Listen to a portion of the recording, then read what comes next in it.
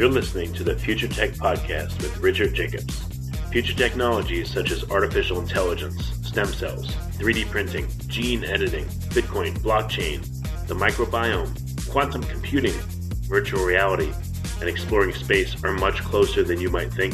In fact, many early versions of these technologies are in play right now, and the companies that are using these technologies are the focus of this podcast. My goal for you, the listener, is to learn from these podcasts. You may very well learn something that may change the course of your life for the better, steer you towards a new career, or give you insight into addressing a thorny medical problem. Remember, this podcast and its content is informational in nature only. No medical, tax, legal, financial, or psychological advice is being given. If you've enjoyed the podcast, please listen, subscribe, like, and tell your friends about it. Thank you.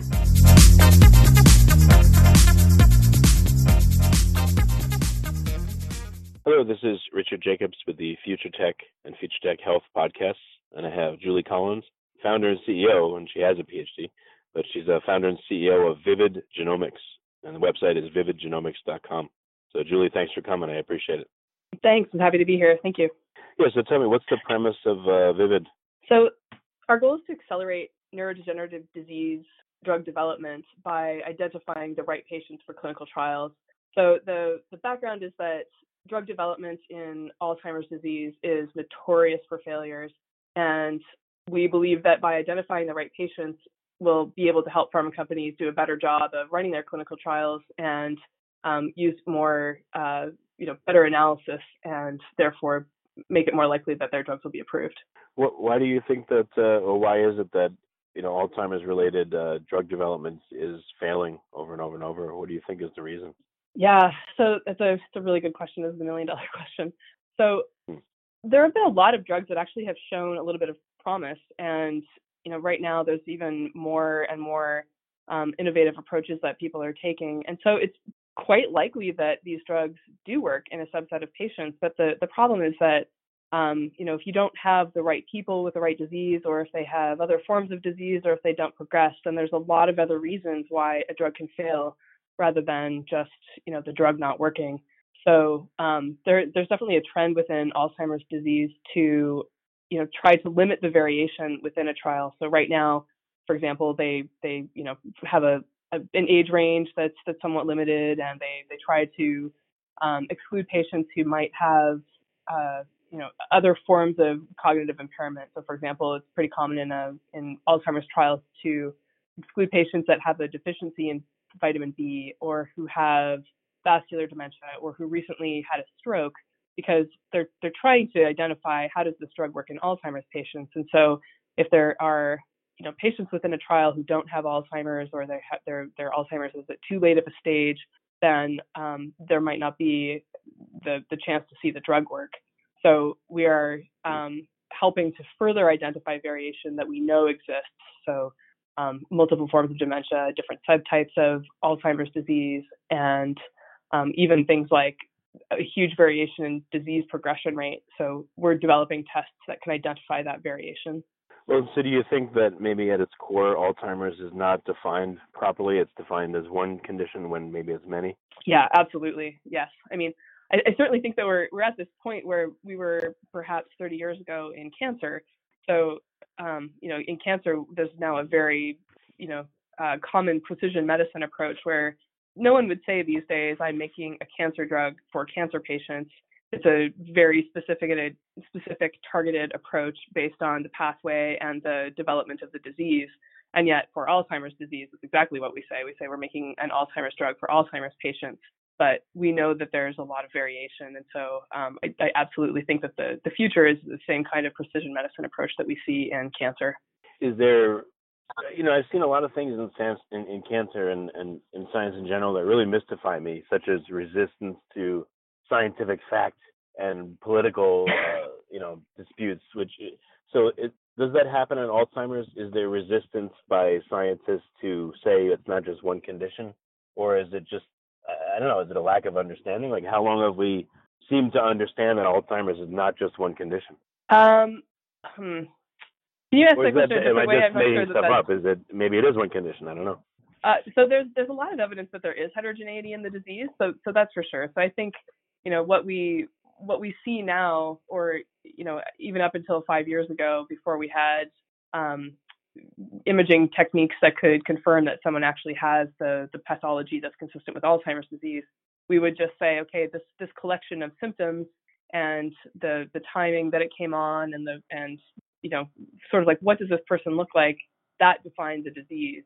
And yet there's multiple ways that somebody can end up with dementia, right? And so Alzheimer's is especially tragic in this way, because now that we do have access to imaging techniques, and there are studies being run to identify how often physicians do make an incorrect diagnosis, the diagnosis is wrong something like 30% of the time among patients with dementia for Alzheimer's disease.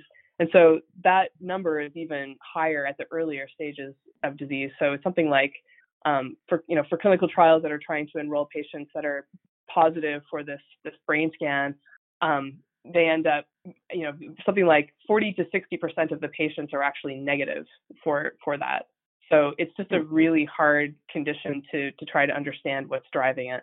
What kind of differences have you seen in how people present? How many different types of Alzheimer's would you guess there are? So there's different ways to analyze that data to come up with different subgroups. So there's a new effort by the Alzheimer's Association and the National Institute of Aging to think of different subtypes in terms of different kinds of pathology. And so if you have this plus this, then this is one subtype. If you have this but not this, then it's a different kind of subtype. So there's a few different ways of subgrouping that. So that, without declaring a defined number, all we know now is that it's very likely that it's multiple different forms. The tests that we're starting with to develop are looking at things that are comorbid with Alzheimer's disease. So rather than saying, somebody falls into this specific subtype or category, at this point, we're saying that, in addition to having Alzheimer's disease, regardless of the form that it is, they also have Lewy bodies, or they also have, another condition that could mean that they don't respond well to a drug. So that's where we're starting, and then moving into more defined subtypes as part of our roadmap. Since there's so many failed attempts, have you analyzed all the failed attempts and seen, is there anything that kind of runs together with all of them besides that they don't work? Is there anything else that you see manifesting that would give you a clue as to where to go? Pharma companies have spent a lot of time doing this. So a common drug class that people have been pursuing are anti-amyloid drugs, and the field is kind of split on whether those are the right approach and that they actually will work, but they just work at a different time point, or perhaps they would work if the drug was administered in different doses at a different schedule. So those, it's a really, really challenging disease to try to understand and to try to treat. There's no question about that. So we're just doing our best to help them identify other factors that we know would conflate the results of a trial. Do you think that science really understands how Alzheimer's happens, or maybe the mechanism is wrong, or maybe they're missing out on certain aspects of it? That's possible. That's certainly the domain of the pharma companies to try to unravel that. So what's your specific tactic or strategy in how you're going to be looking at this differently, or how you are looking at it differently? Yeah, so we're developing genetic-based tests to identify brain characteristics that we know are that exist within patients who are in clinical trials, but who might not respond in a typical way to a drug based on the characteristics that they have in their brain. So our approach is to develop genetic tests to identify those brain characteristics just from their genetic information, and then that gives pharma better tools to analyze and to stratify their trials with that information. Okay, so can you be a little bit more specific on what kind of work you've been doing and what maybe insights you've gotten that you can share? Yeah, absolutely. So we've developed 4 prototype tests so far. So the first one is looking at the presence of amyloid. So for clinical trials, when patients are enrolled within a trial, it's pretty standard now to confirm that they have amyloid using amyloid imaging. The problem is that amyloid PET scans are about 5 $5,000 to $7,000 per patient for pharma companies to run those.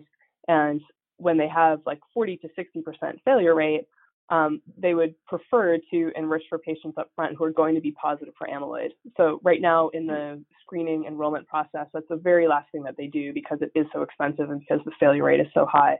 So our first test that we're commercializing for amyloid is to identify patients who are really unlikely to have amyloid early on in that screening process, so that their pharma companies aren't having to run amyloid PET scans on everyone. The next 3 tests that we've developed are for looking at disease progression rate. And again, this trend to enroll patients at an earlier time point means that you have less information about them. So the best predictor of future decline is previous decline, but if you're at the earliest stage of disease, you actually don't have the benefit of that knowledge. So we can, with that test, identify who wouldn't progress over the first 18 months of a clinical trial, and that allows pharma companies to stratify their trials with that information and run an analysis to say, okay, well, if we had excluded people that we think wouldn't have gotten worse, would we have seen a signal from our drug, given that we have all of these people that are otherwise just muddling up the signal that we could see? And then the third and the what are they involved? What are they involved? Sorry. So when we develop the tests, we're using the fact that there are already a lot of really, really large genetic-based studies. So the studies, they're called genome-wide association studies, and basically they're taking tens of thousands of cases and tens and thousands of controls, but they're not looking at like a specific feature. They're just based on a clinical diagnosis of Alzheimer's disease, which we know is wrong. So that genetic information that comes out of that is still useful, even if it's not ideal. And so we're combining that with analysis of brain samples where we do have the absolute gold standard data, and then developing correlations of the genetics to those features. So that's the process that we undergo to develop the tests. And so it's leveraging the fact that there are lots and lots of different genes that each have a small effect, but in aggregate can actually make a really large predictive effect on the disease.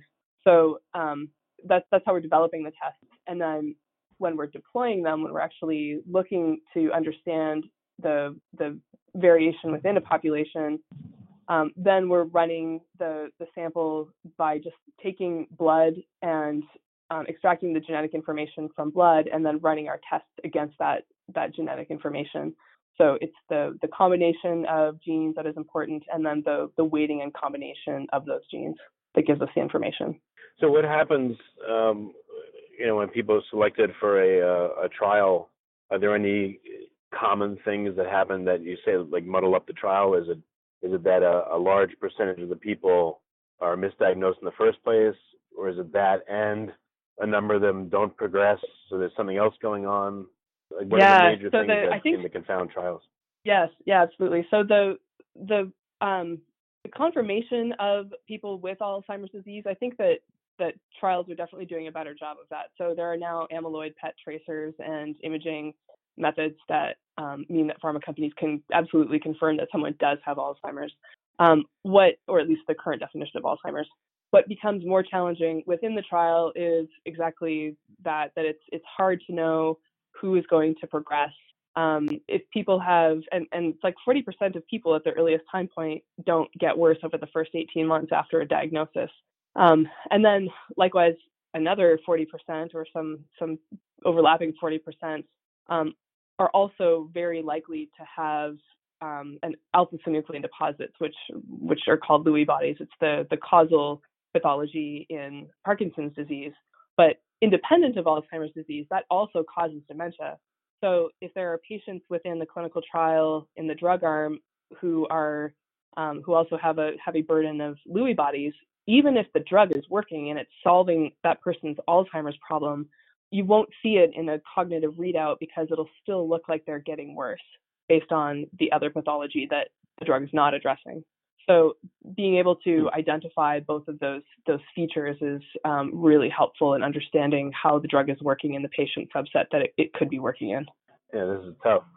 So I see in the notes there's been how many initiatives that have failed for drugs for Alzheimer's? 150? Yeah, Yeah, it's a really bad field. It's notorious for failures. There's something like I used to have a slide that said 147, and then a week after that, the number was up to 148, and so now I just say it's about 150. So over the last 20 years, about 150 failures. When you say failures, what does that mean? That these drugs do nothing, or do they make people worse, or do they just barely improve them? Like, what does failure mean? Yeah, failure means that it didn't hit the primary endpoint that the company and the FDA agreed to as part of the trial. So in some cases, drugs have failed because of toxicity issues and because it did make patients worse. In some, it's just they'll stop the trial early for futility, meaning that there's just not enough patients that look like they're responding, and so even if they were to run it out to the end of the trial, it doesn't look like they would see a difference. So a failure just means that it did not hit its clinical target and endpoint, and that the drug didn't move forward. Are there similar results in other parts of medicine that you can look to, or does this really stand out as the gigantic monument of failure? I mean, it's certainly. I think in terms of the chronic diseases, it is probably. I can't think of another one that would be considered a larger minefield. Yeah, I mean, there are certainly drugs, and they're within. So Eli Lilly has a drug, solanezumab, and I think what was really interesting about that story was that when the drug was in phase 2, they had a pretty broad range of cognition scores that they were taking into the trial, and they ran the trial, and when they did the analysis, they realized that people that had started with the best cognitive scores, meaning that their disease hadn't progressed as far, that those patients actually had that there was a signal, and it was enough of a signal that it gave the company confidence to go into a phase 3, which is very expensive and is even more patients to enroll. So it was a huge investment to do that. And what was interesting in that story is that at each time point that they measured throughout the trial until the very, very last time point, there was a difference between the drug arm and the placebo arm. So it begs the question, if they had selected the right group, if there actually was a group that you could identify that were the respondents, would that drug have been successful?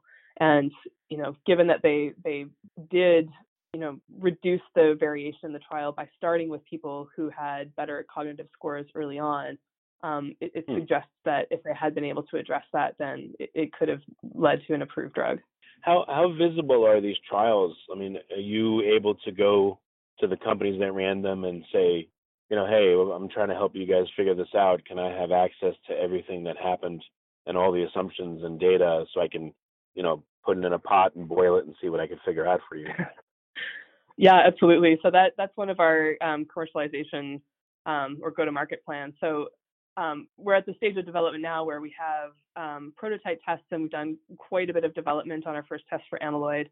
So the next step is to then work with a pharma company, and this is one of our goals for 2019, is to run a pilot study where we look at the data that they have collected in a clinical trial. And so they do have truth data for amyloid PET, and they do have truth data within the placebo arm for how did those patients progress. And so we can evaluate how well our tests would work in those patient populations or those participant populations. And then beyond that, we can also say, would the drug have been approved, or would the signal have been different if we had run our tests and accounted for these other features that we know are important. So that is absolutely something that we could do. I think for some of the drugs that have failed for toxicity reasons, it might not work. But certainly for drugs like the one that I just mentioned as an example, it does look like there was a signal, and so being able to figure out who were the responders is an important thing to do. Well, how cooperative are the drug companies? Do they work together, on their failures? Or again, do they work with companies like yours, or do they keep stuff close to the vest? Yeah, that's a really good question. So within the anti-amyloid drugs, what are called BACE inhibitors, I think that companies are starting to realize that they could understand more about that class of drugs if they work together.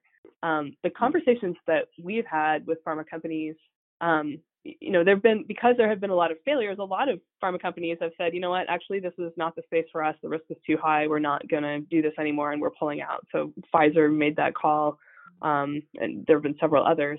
But for the companies that are still in, they want to know that their clinical trial will work. And so they're really interested and invested in trying to do everything they can to increase the probability that it's going to work. So we've had conversations with several pharma companies who are like, we have data, we can give it to you, we can share it and see what it looks like. So I've certainly heard that it's been challenging to engage with pharma to get access to some of that data, but that hasn't been our experience early on anyways. That's good. Mm-hmm. And to backtrack, what is science's understanding of how Alzheimer's happens? Can you talk a little bit about the biology of it? Sorry, can you repeat the question or ask it slightly differently? Oh, how does Alzheimer's happen? What's happening to someone biologically that seems to cause Alzheimer's? What's the theory that all these trials are based on? Yes, that's a really good question. So there's two basic pathological features of Alzheimer's disease. So it's the presence of plaques or amyloid plaques and tangles or tau tangles. So what the working theory is now, or that's what's mostly widely accepted, is that something triggers the accumulation of this amyloid protein into plaques. And there are lots of people that are walking around with, brains full of amyloid, and they don't have cognitive issues and they don't have dementia. But what seems to be the case is that something within the accumulation of amyloid then triggers the accumulation of tau, or these tangles. And so people think that it's actually the accumulation of tau that causes the cognitive effects that ultimately lead to the symptoms of Alzheimer's disease. So the anti-amyloid drugs are saying, are going after this, like, can we clear amyloid? And some of the thinking around failures is that, well, yes, you might be able to reduce some of the amyloid, but if the tau is already there, then the damage is already done. And it's analogous to, say, giving somebody a statin after they've already had a heart attack, right? It's a little bit late at that point. So that's partly describes this trend to enrolling patients at an earlier and earlier stage and trying to address the disease before it's really taken off. And there's even some really interesting. Oh, go ahead, Serge. What is the structure of the amyloid? Do they start out, as proteins, and then they literally get entangled in each other and form like a clotted mass, or like a mass? I mean, what physically happens? Yeah. So I'm not a pathologist, so I'm probably not the right person to go right into the biochemistry about how it accumulates. But it seems that it's a problem with, like, the protein itself is actually deemed to be protective for some things. So it's not that the protein itself is bad. It's just that something causes it to misfold in a way that starts aggregating that the brain can't clear. So does the brain? So in a healthy brain, there is beta amyloid sitting there. Is it just not in a misfolded state, or is there none? Or have we observed healthy brains and seen somehow a progression of it? What happens in a healthy person? Yeah, so we've actually looked at a lot of the data from a post-mortem brain cohort. So we acquired a bunch of data and samples from brains that after autopsy they had done histopathology and tried to look at, using very good and well-established techniques and methods to understand, like, what do these brains look like. And the associated clinical data with a lot of the brains is that there was no cognitive issue, and the patient didn't have a diagnosis of anything that was dementia related, but they still had the presence of amyloid. So it's not that the presence of amyloid itself is a bad thing, and it's more that there could be some trigger that seems possibly to be related to inflammation. So there's been some stuff in the news lately about maybe gingivitis causes Alzheimer's disease, or there's certainly a lot of evidence that having some sort of traumatic brain injury or concussions can also increase someone's risk. And so what the data suggests is that that's related to inflammation, and that the inflammation may lead to an increase in amyloid deposits. What about inflammation from diet? Do these trials control for what the people, the cohort eats? Oh, I don't think so. I think it's one of the just big challenges in trials in general is that there's just differences in people, right? There's differences in how much they sleep. There's differences in how much exercise they get. There's differences in how they eat and who they talk to on a daily basis. So, yeah, some of these things are pretty challenging to control for in a trial. Yeah, because that could confound things too. Yeah. Interesting. So what do you see as the near-term future result of your efforts? Yeah, so we have done a lot of development work on the amyloid assay, and we have a bunch of collaborations that we've set up, and further that we're even more that we're setting up to acquire additional brain samples and data, so that we can both develop new tests that are important in understanding clinical trial variation, but then it also gives us an opportunity to show how our tests are performing in cohorts and in data sets that we've never ever used to train the models and to develop our tests. So that's in our near-term development pipeline, is to run that external validation, and then do this pilot study with one of the pharma companies, and then that will give us data that we can use to really fully commercialize our first 2 tests by the end of the year. And then we'll continue doing development on additional tests and launch those thereafter.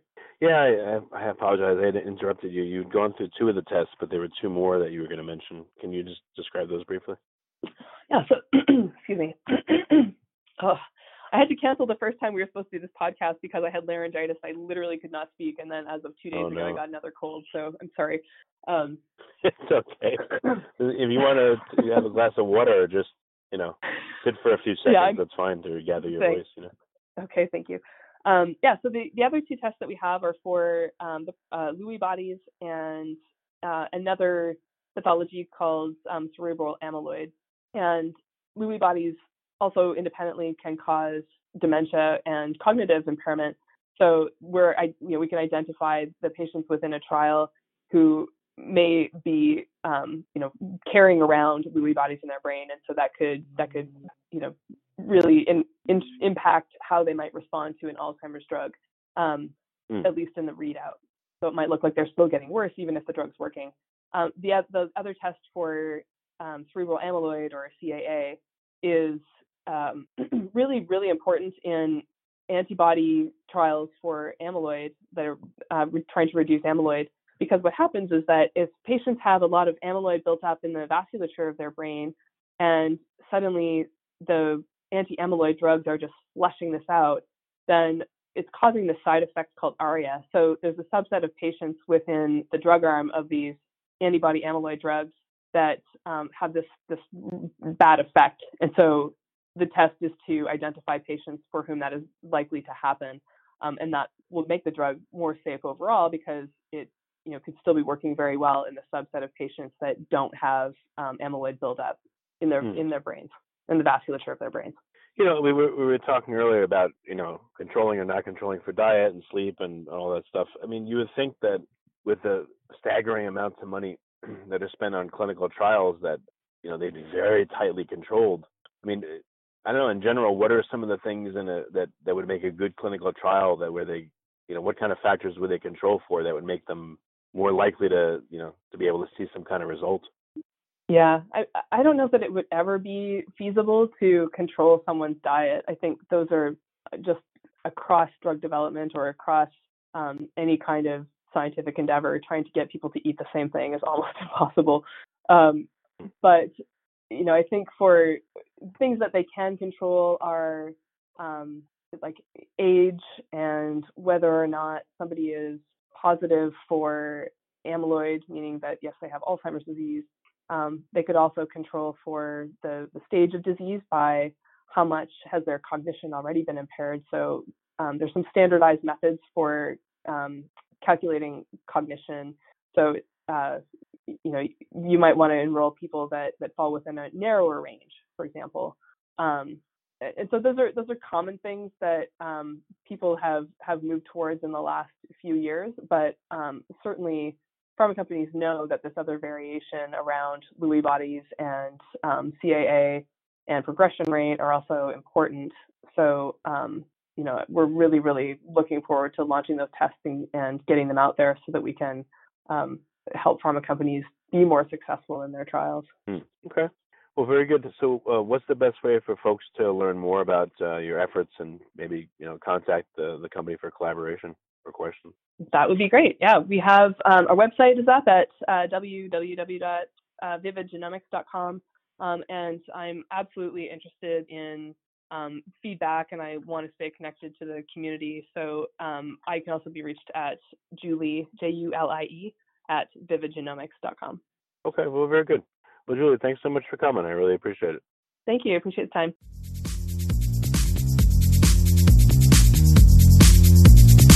You're listening to the Future Tech Podcast with Richard Jacobs.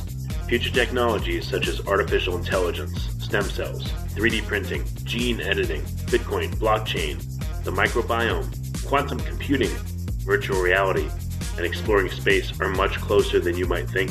In fact, many early versions of these technologies are in play right now, and the companies that are using these technologies are the focus of this podcast.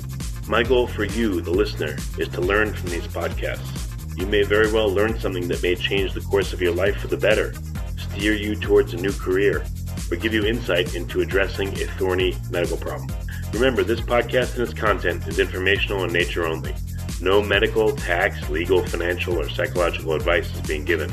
If you've enjoyed the podcast, please listen, subscribe, like, and tell your friends about it. Thank you.